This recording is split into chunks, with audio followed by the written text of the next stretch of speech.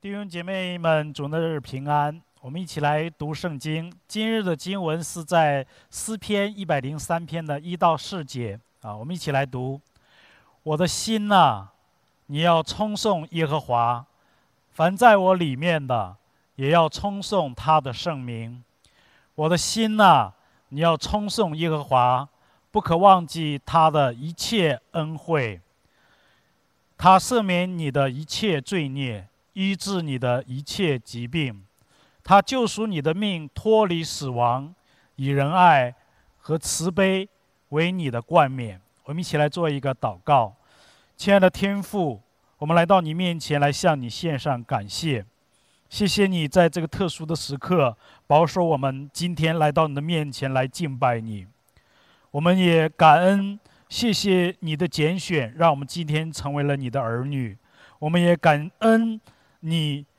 的恩典，让我们在你面前认罪悔改的时候，你赦免我们一切的罪过。我们也感恩你每天赐给我们阳光、雨露、空气，让我们可以存活在你的面前。我们也感恩你每天赐下日用3餐的饮食，喂养我们肉体的生命。我们也感谢你赐给你的话语来给我们，让我们属灵生命得以饱足。主啊，我们向你感恩的事情太多了。今天我们也透过这段经文来向你仰望和寻求，愿你的话来提醒我们做一个感恩的人。也谢谢圣灵与我们同在，我们今天无论讲的听的都被圣灵所感动。愿神与我们同在，听我们在你面前的祷告。我们这样的祷告奉靠耶稣基督的圣名求，阿们。弟兄姐妹们，感恩节快乐今年的11月26号，也就是刚刚过去的星期四，是美国人的感恩节。我们知道感恩节的由来，我们可以追溯到美国历史的开始这个起源于美国的早期移民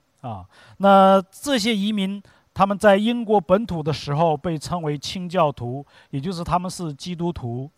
因为他们对英国教会的宗教改革的不彻底，他们感到不满，以及当时的英国的国王和英国的教会对他们的政治镇压和宗教迫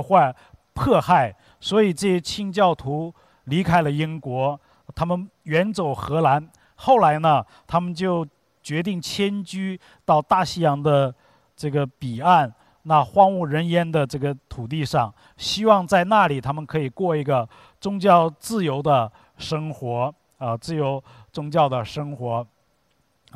那他们在1620年的时候，我们的著名的5月花号船满载这些不肯忍受英国国内宗教迫害的清教徒，当时有102人来坐到了这个船上，他们到达了美洲就是现在的美国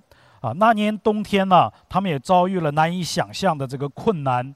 处在饥寒交迫之中，接踵而来的就是传染病，那夺去了很多人的生命。这一个冬天过去那历经艰险的来到了这个美洲的102人当中，已经只剩下了50人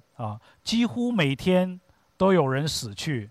几乎每天都有一家或者几家人在做这个追思礼拜那他们刚刚踏上这片土地上，那种欢乐的心情没有了，每个人的心头都被一种空前绝望的气氛所笼罩。一个梦一个刚刚开始的美梦，难道就这样被打破了吗每个人都在思索着。然而这时候，印第安人给这些清教徒送来了生活的必需品，然后教他们打猎，教他们捕鱼，给他们玉米种子，让他们可以栽种那这些清教徒在第2年的时候，终于获得了丰收在欢庆丰收的日子，他们按照他们宗教的传统习俗这些新的移民规定了，我们要感谢上帝，因为上帝在这1年当中对我们的眷顾和保守，让我们在这片土地上有了第一次的丰收。所以他们也决定感谢印第安人他们的真诚的帮助，所以邀请他们一起来庆祝这个节日。这个节日就叫做感恩节啊，也就是在1621年的11月的下旬的星期四，这些清教徒们和大概有90个印第安人，他们欢聚一堂来庆祝这个感恩节啊，就是美国历史上的第一个感恩节。他们在黎明的时候放鞭炮啊，然后他们列队走进一间的用这个木头做的这个教堂啊，他们虔诚地向上帝来表达谢意啊，然后他们点起这个篝火来举行盛大的宴会啊，他们将收获的这个火鸡啊制成美味来款待这些印第安人啊。那第二天、第三天，他们又接下来很多的活动，比如说摔跤啊、赛跑啊、唱歌啊、跳舞啊等等的活动啊。这些男的清教徒他们外出打猎，捕捉这个火鸡啊。那女人们就在家里用这个玉米啊、南瓜、红薯和果子来做成美味佳肴。就这样，清教徒和印第安人他们围着火炉篝火啊，边吃边聊，边载歌载舞，向上帝献上感恩。后来美国就立法，每年的11月的第4个星期四就定为他们的感恩节啊，定为他们的感恩节。那刚才我们所读的这个诗篇103篇的开头与结尾，都是用同样的一句话说：“我的心哪，你要称颂耶和华。”那这首诗篇的开头和结尾就讲出了诗篇作者大卫所要表达的一个中心主题，就是让我们来到神的面前来歌颂神，来称颂我们的上帝。很多的时候，我们多是为了自己的需要来祷告神，一开口就是主啊，给我这个，主啊，给我那个。我们很少来想到称颂神的。为什么这样呢？这是因为我们堕落的人的肉体的生命的特点就是以自我为中心，为自己求是不用教的啊！人在世上，谁也不能没有需要啊！我们的工作、我们的学习、我们的健康、我们的婚姻家庭、我们的财富，我们总是有各种各样的需要。我们只要自己觉得有需要，我们就会自然而然地向神求，但是我们却常常忘记了神的恩典。我们知道欲望是无止境的，永远满足不了我们内心的需求，所以我们祷告就很容易向神祈求这个，祈求那个啊。所以我们的大卫他来提醒我们，神不但供应我们所求的，我们更应该来到神面前来献上感恩，让神的心得到满足啊。有一个遇到故事讲到，上帝有一天派了2个天使来到地上啊，一个把基督徒的祷告载到天上去啊。那其中一个天使是他用袋子是负责装这个祈求的祷告，那另外一个天使负责感谢的祷告啊。那他们早上来到这个人间啊，到了晚上他们要回去的时候，那个装祷告袋子的这个天使，哇，他的袋子是鼓鼓的、满满的，很重啊。那这个装感恩称谢的祷告的袋子却3-5个啊，却3-5个，少之又少啊。那这个故事就是反映我们基督徒的现状。我们只要想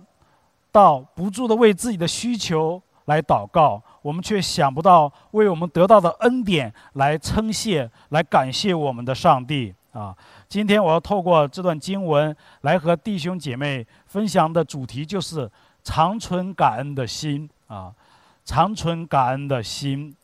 103篇的开头说：“我的心哪，你要称颂耶和华。”到最后1节的最后一句话也说：“我的心哪，你要称颂耶和华。”为什么诗人要说称颂耶和华呢？因为诗人知道他自己常常会忘记神在他身上的恩典，他常常会忘记他来感谢和称颂上帝的作为啊。那我们知道诗人他自己提醒自己，不但不要忘记神对他的恩典，他也提醒以色列人也不要忘记神对他们的恩典。今天我们的基督徒也是常常忘记神的恩典，常常忘记来称颂神在我们身上的作为，神给我们那么多的恩典，让我们一起来到神的面前，常存感恩的心来称颂我们的上帝啊。那和弟兄姐妹分享的第一点就是不可忘记神的恩典。这里说我的心啊，你要称颂耶和华，不可忘记他的一切恩惠啊。我们在中国唱这个新编赞美诗179首，这个歌名叫《新泉歌》。第二段中的其中一句话说：“我人忘恩，易于流水啊！我人忘恩，易于流水。”意思告诉我们说，我们忘记恩典，就如同像流水一样，很容易的。的确如此。圣经旧约记载上帝透过摩西来带领以色列人离开埃及。那我们最近都在讲这个出埃及记，因为今天是感恩节，我们一起来讲感恩的事情啊。那今天我们来到上帝的面前，我们透过以前的周日传道人所给我们信息分享，我们看到以色列人他们领受了神那么大的恩典，他们从埃及为奴之地，神带领他们成为一个自由的人，离开了埃及啊，蒙上帝赐福的人，在这个过程当中，他们经历了上帝无数的恩典，神的神迹常显明在他们当中，可是他们却常常忘记神的恩典。我们就说逾越节和过红海吧。逾越节显出了神极大的作为，让埃及人所有的长子那一天晚上都死于神的手里。那我们也知道，以色列人在埃及越发壮大的时候，这个法老王下令，所有以色列人生的男生全部都要杀死啊。那在逾越节的过程当中，我们看到神的作为啊，然后神带领他们过红海，红海我们知道海很长啊，可是神让他们过红海如行干地。当他们过去了以后，这个埃及的军兵去追杀他们过红海的时候，神让红海复合，这些军兵全军覆没在红海当中。亲爱的同工弟兄姐妹，这是神多么大的恩典！以色列人经历了这么大的恩典，可是他们却忘记了神在他们身上的恩典。当他们离开埃及进入旷野，当他们遇到了一些实际的困难，他们遇到没有水，遇到缺粮，确实这些困难是不争的事实，但是他们不是来到上帝的面前来寻求上帝的怜悯和帮助，而是他们在埋怨摩西把他们带领出来埃及，让他们死在旷野，死无葬身之地。他们的抱怨惹起了神的愤怒。亲爱的弟兄姐妹，你看以色列人在这短短的时间内，他经历了上帝这么多的神迹恩典和作为，可是当他们遇到难处的时候，他们却忘记神的恩典啊！所以遇到困难时，我们不要忘恩啊！遇到困难时，我们不要忘恩啊！让我们在神的面前来看到神在摩西和以色列人身上来看到他们常常是忘恩的。今天的我们岂不是跟当年的以色列人一样吗？每当我们遇到困难的时候，我们就埋怨这个，抱怨那个，总是怨天尤人，求上帝帮助我们。当我们遇事不要抱怨，而是来到上帝面前来寻求上帝的心意，让上帝如何的来带领我们啊！所以各位同工弟兄姐妹们，遇到困难时不要忘记神的恩典，要常常回到神的面前来寻求神。第二，平静安稳时不要忘恩啊！平静这个安稳时，不要忘记神的恩典啊！我们知道基督徒遇到困难的时候，容易忘记神的恩典，而在平安稳妥的环境里面，我们就不会忘记神的恩典吗？不是的，在平安稳妥的日子里面，我们也是常常会忘记神在我们身上的恩典。因为我们常常以为这是很自然的事情，这是我靠自己的努力，是靠我自己的能力所得到的。在新约圣经当中记载了一个故事，就是耶稣医治了10个大麻风的病人啊。耶稣往耶路撒冷去，经过撒玛利亚和加利利，那进入一个村子，有10个长大麻风的就迎面而来啊，远远地站着，高声说：“耶稣夫子，可怜我们吧！”耶稣看见他们，就对他们说：“啊，你们去把身体给祭司查看。”他们去的时候就得了医治，就得了洁净。那种有一个人看到自己已经好了，就回来大声归荣耀与神，又就是跪在耶稣的脚前来感谢耶稣。这个人就是撒玛利亚人。耶稣说，洁净了的不是10个人吗？那9个人在哪里呢？除了这外族人，再没有人回来感恩归荣耀与神吗？我们看到人在得了医治的情况下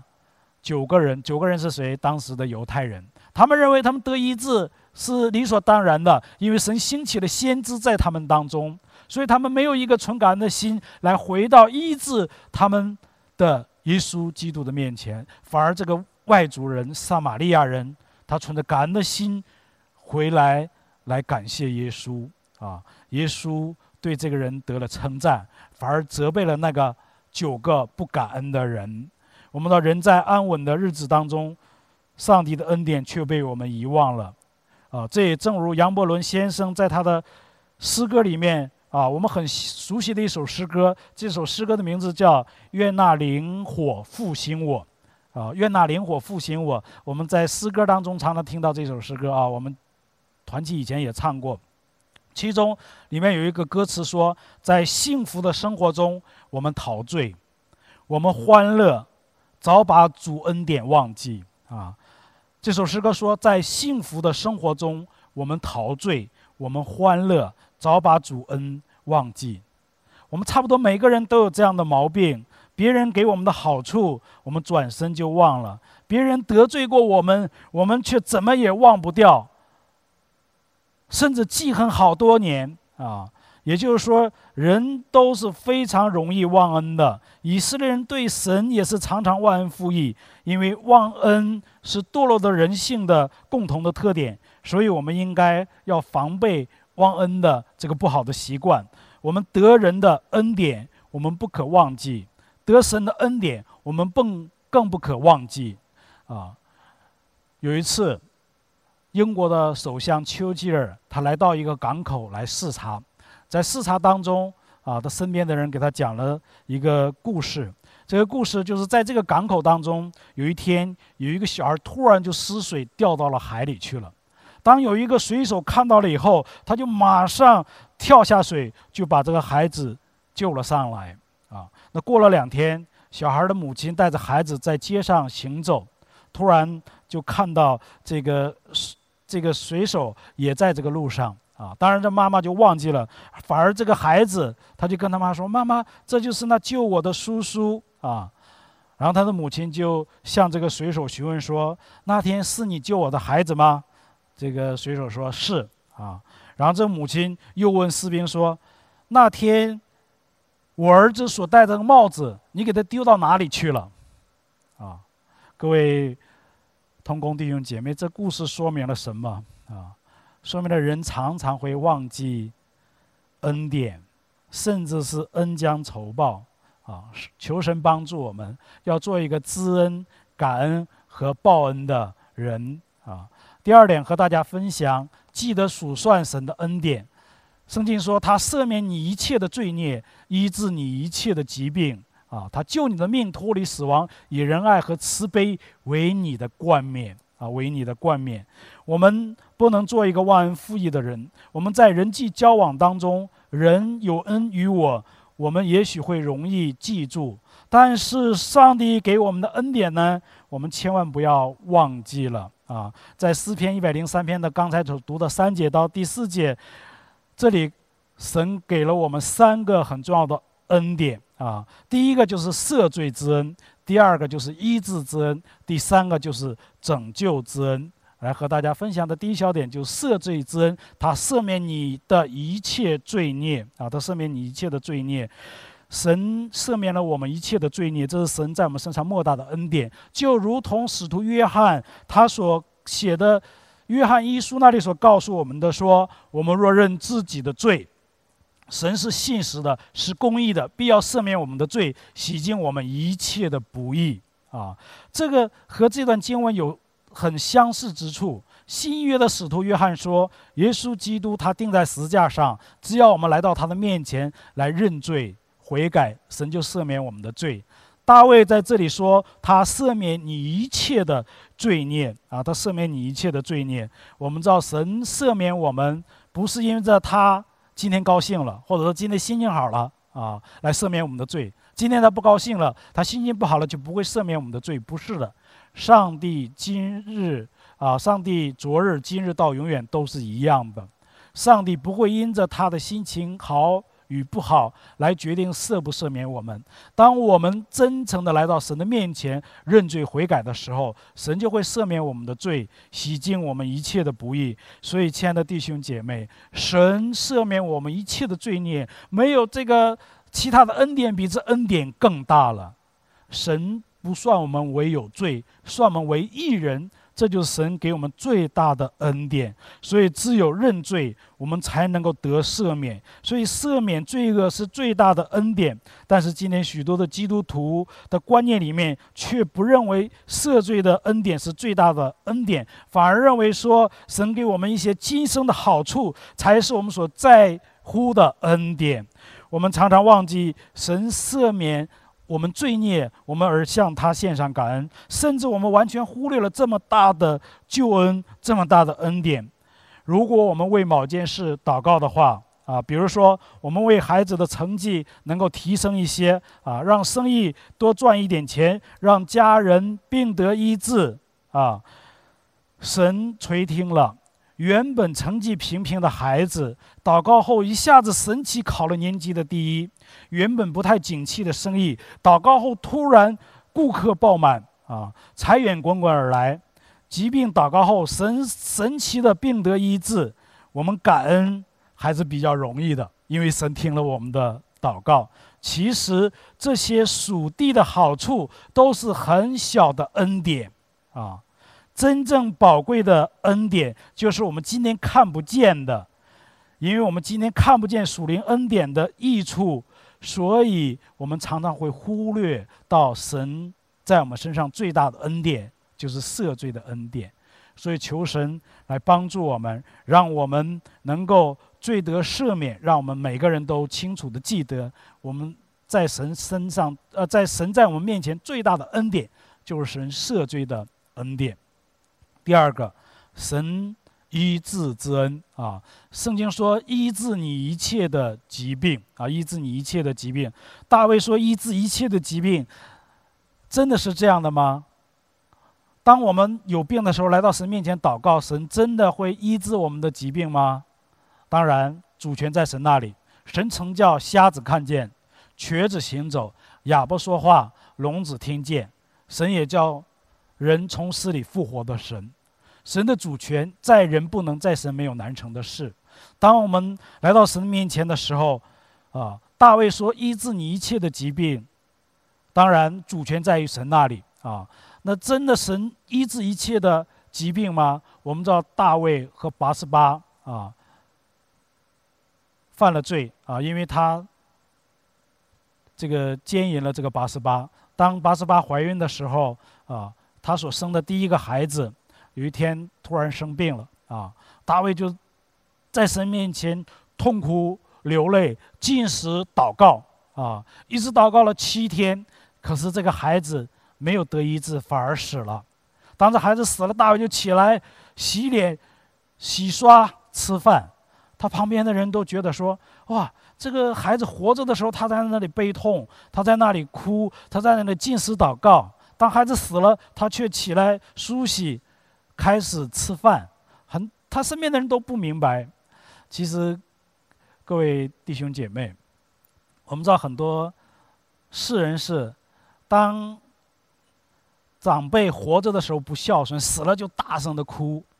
这里大卫所表现的和世人是完全不一样的。我们基督教的信仰来告诉我们，当老人活着的时候，我们要好好的孝顺；当孩子在成长的过程当中，我们要好好的去照顾他们，因为这是上帝所给我们的产业。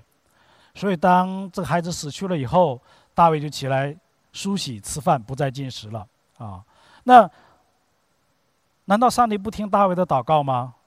那他的孩子生病，大卫为他祷告了，禁食了7天，反而这孩子没有得医治，反而死去了那从后面的经文我们就知道神有他自己的美意。我们从后面的经文可以看到，神对大卫有2个特别的心意。第一个，因为这个孩子的出生是他和拔示巴犯罪所生的孩子，如果这孩子神医治了他，当这孩子渐渐长大，大卫的心会越发得不到平安，所以神连根拔起，夺去了这个孩子的性命第二呢，神让大卫悔改，因为大卫这是犯了淫乱的罪犯了淫乱的罪所以神没有医治。神会不会医治我们身上的疾病？会，神有能力，但医不医治在于神，因为主权在神那里有一个宣教士，他叫玛丽维德，他是一个美国人他蒙神的呼召到印度去侍奉。他在那里教书，也在那里服侍那些有疾病的，特别是大麻风病人他在印度服侍了5年之后，然后回到美国述职。什么叫述职呢？述职的意思就是他在这个地方服侍了5年，然后他回到自己的国家那里报告他这5年当中他在这里面所做的事工，所做的服事，然后回到自己的国家，在那里有一些的休息那当他回国以后，他感觉到自己的这个耳朵不太舒服，然后手呢经常会刺痛，他就去看医生。医生检查后说，你是得了麻风病你是得了麻风病。当他在回家的路上的时候，他就跟上帝祷告他说，如果今天晚上上帝你让我死，我会说愿你的旨意成全那这位宣教士他没有埋怨，只有感恩，他完全的接受神的旨意，他完全顺服在神的面前那如果是你和我的话，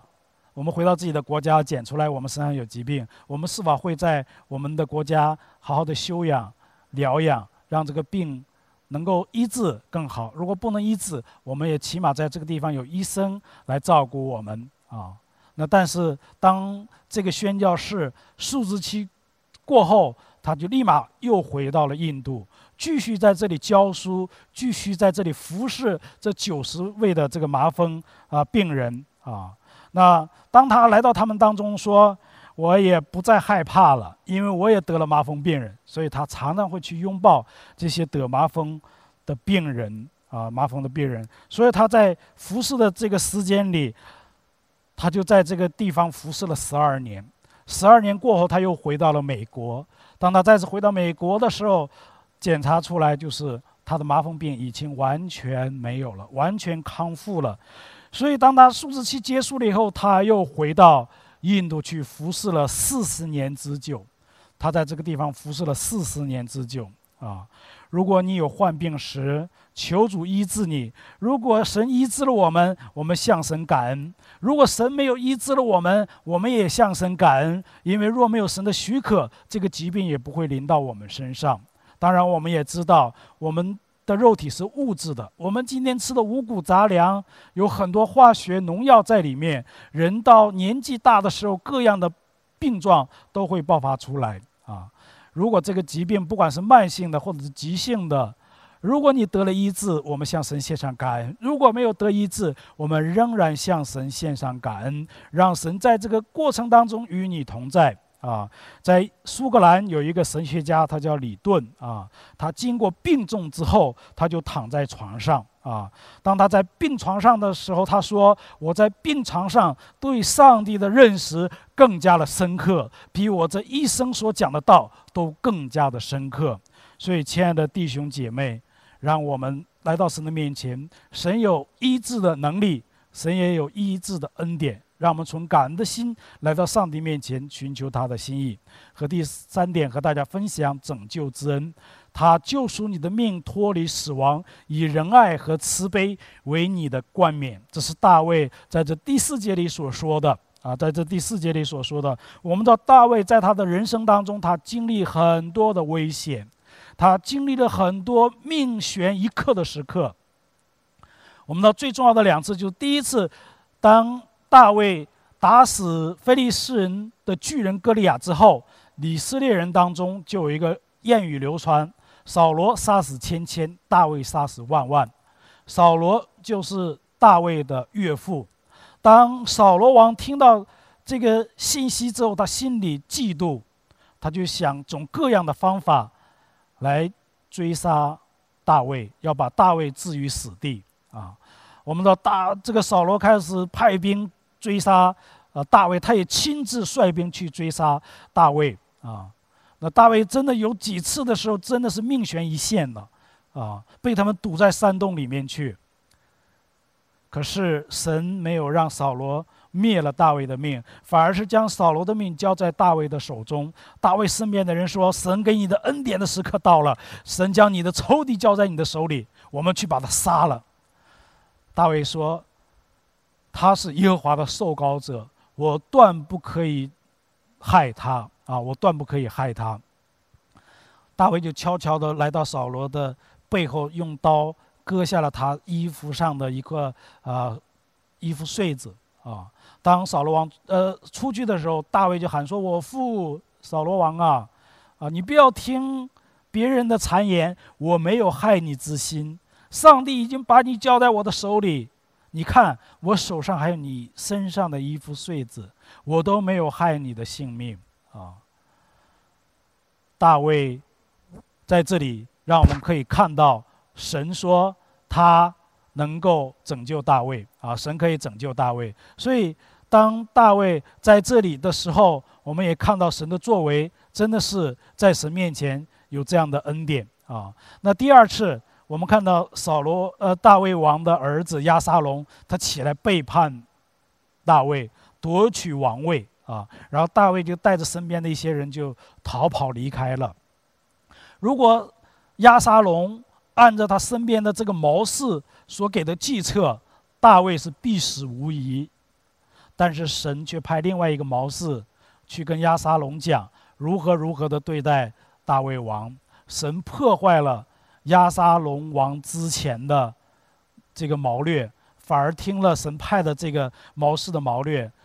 救大卫免了押沙龙之害，反而押沙龙在这场征战当中死掉了神救赎了大卫脱离死亡。所以大卫在这里说：你救赎他救赎我的命，脱离了死亡，让我能够今天神给我仁爱和慈悲，给我冠冕。他仍然坐在神的王位上。冠冕我们知道是王位的时候要戴的这个冠冕那我们可以看到，在大卫的这个人生当中他经历了死亡的苦难。但是我们今天虽然没有经历大卫这样的苦难，但是我们今天同样是被神所拯救的。在新约圣经约翰福音3章16节告诉我们说，上帝爱世人，甚至将他的独生子赐给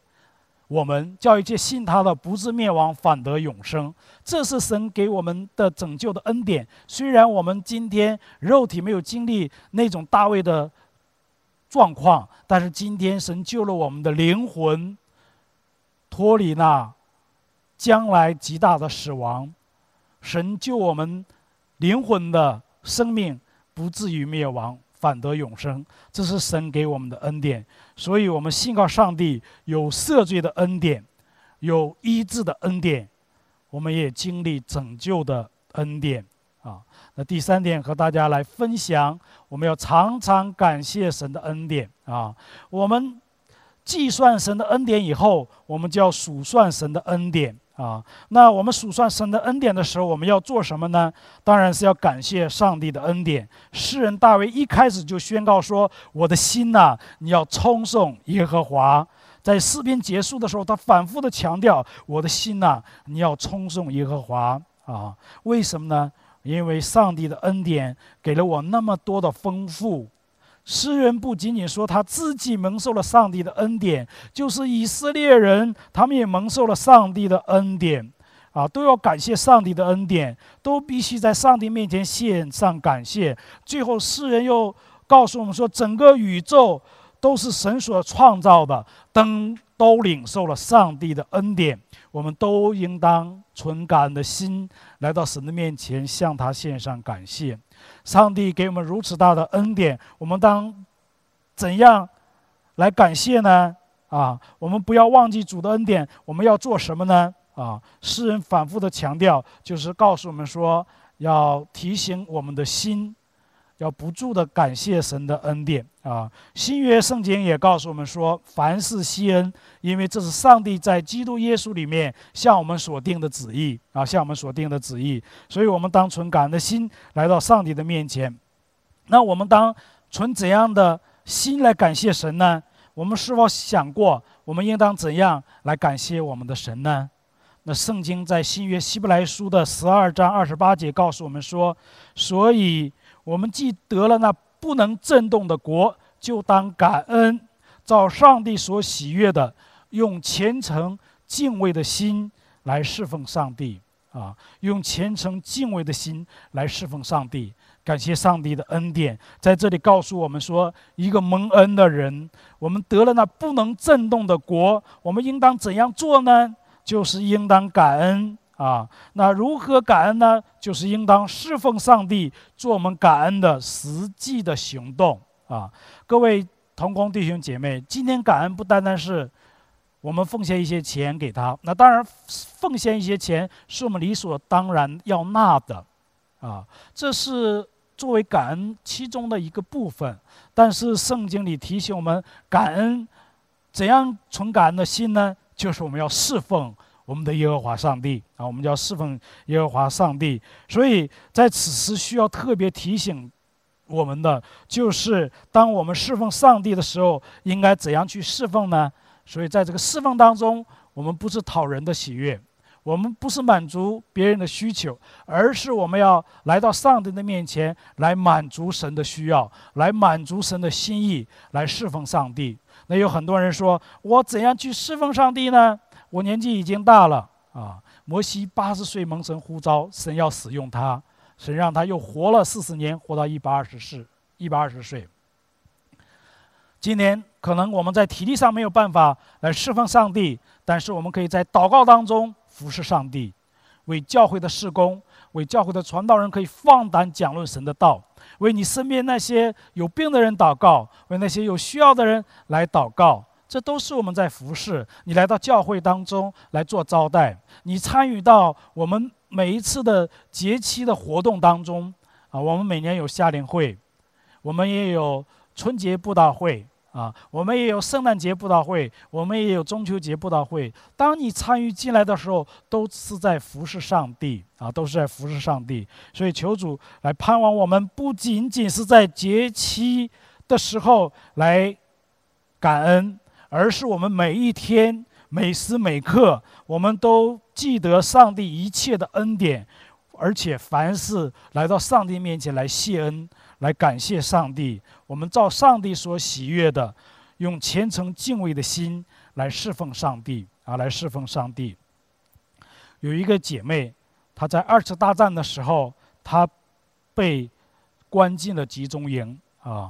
这个集中营里面布满了很多的跳蚤这个囚室里面她就被放到这里面，所以这个囚室里面成为他敬拜的一个密室他在这个恶劣的环境当中，他仍然来感恩，来感谢上帝我们也学习他在感恩当中是怎样的感恩呢我们看到他说我感谢关爱我的人，他让我得到了幸福。我感谢让我爱的人，他让我学会了珍惜。我感谢藐视我的人，他唤醒了我的自尊。我感谢不爱我的人，他让我懂得了自爱。我感谢伤害我的人，他磨练了我的意志。我感谢欺骗我的人，他增进了我的智慧。我感谢重伤我的人，他砥砺了我的人格。我感谢鞭打我的人，他激发了我的斗志。我感谢遗弃我的人，他使我学会了独立。我感谢背叛我的人，他成熟了我的判断。我感谢绊倒我的人，他强化了我的双腿。我感谢斥责我的人，他提醒了我的缺点。凡事谢恩，因为这是神在基督里面向我们所定的旨意。感恩的人充满了喜乐、满足和盼望。感恩的让我们的人生富有感染力。感恩是我们一生的财富，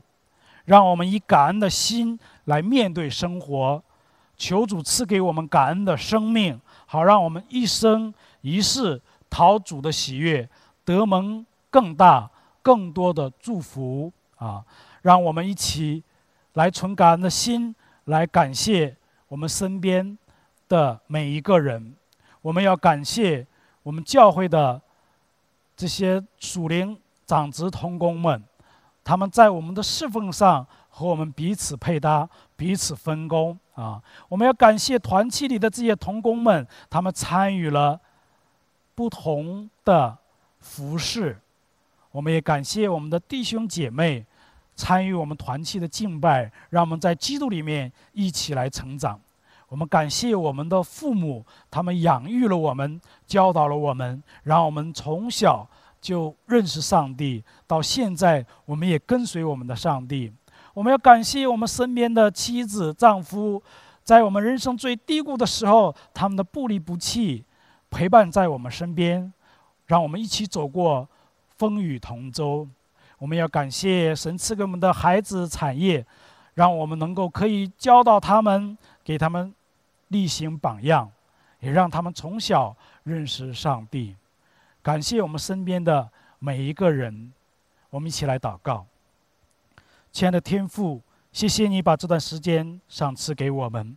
主，我们来到你面前来做一个认罪的悔改。我们常常为了我们的需要向你不断的祈求，我们却忽略了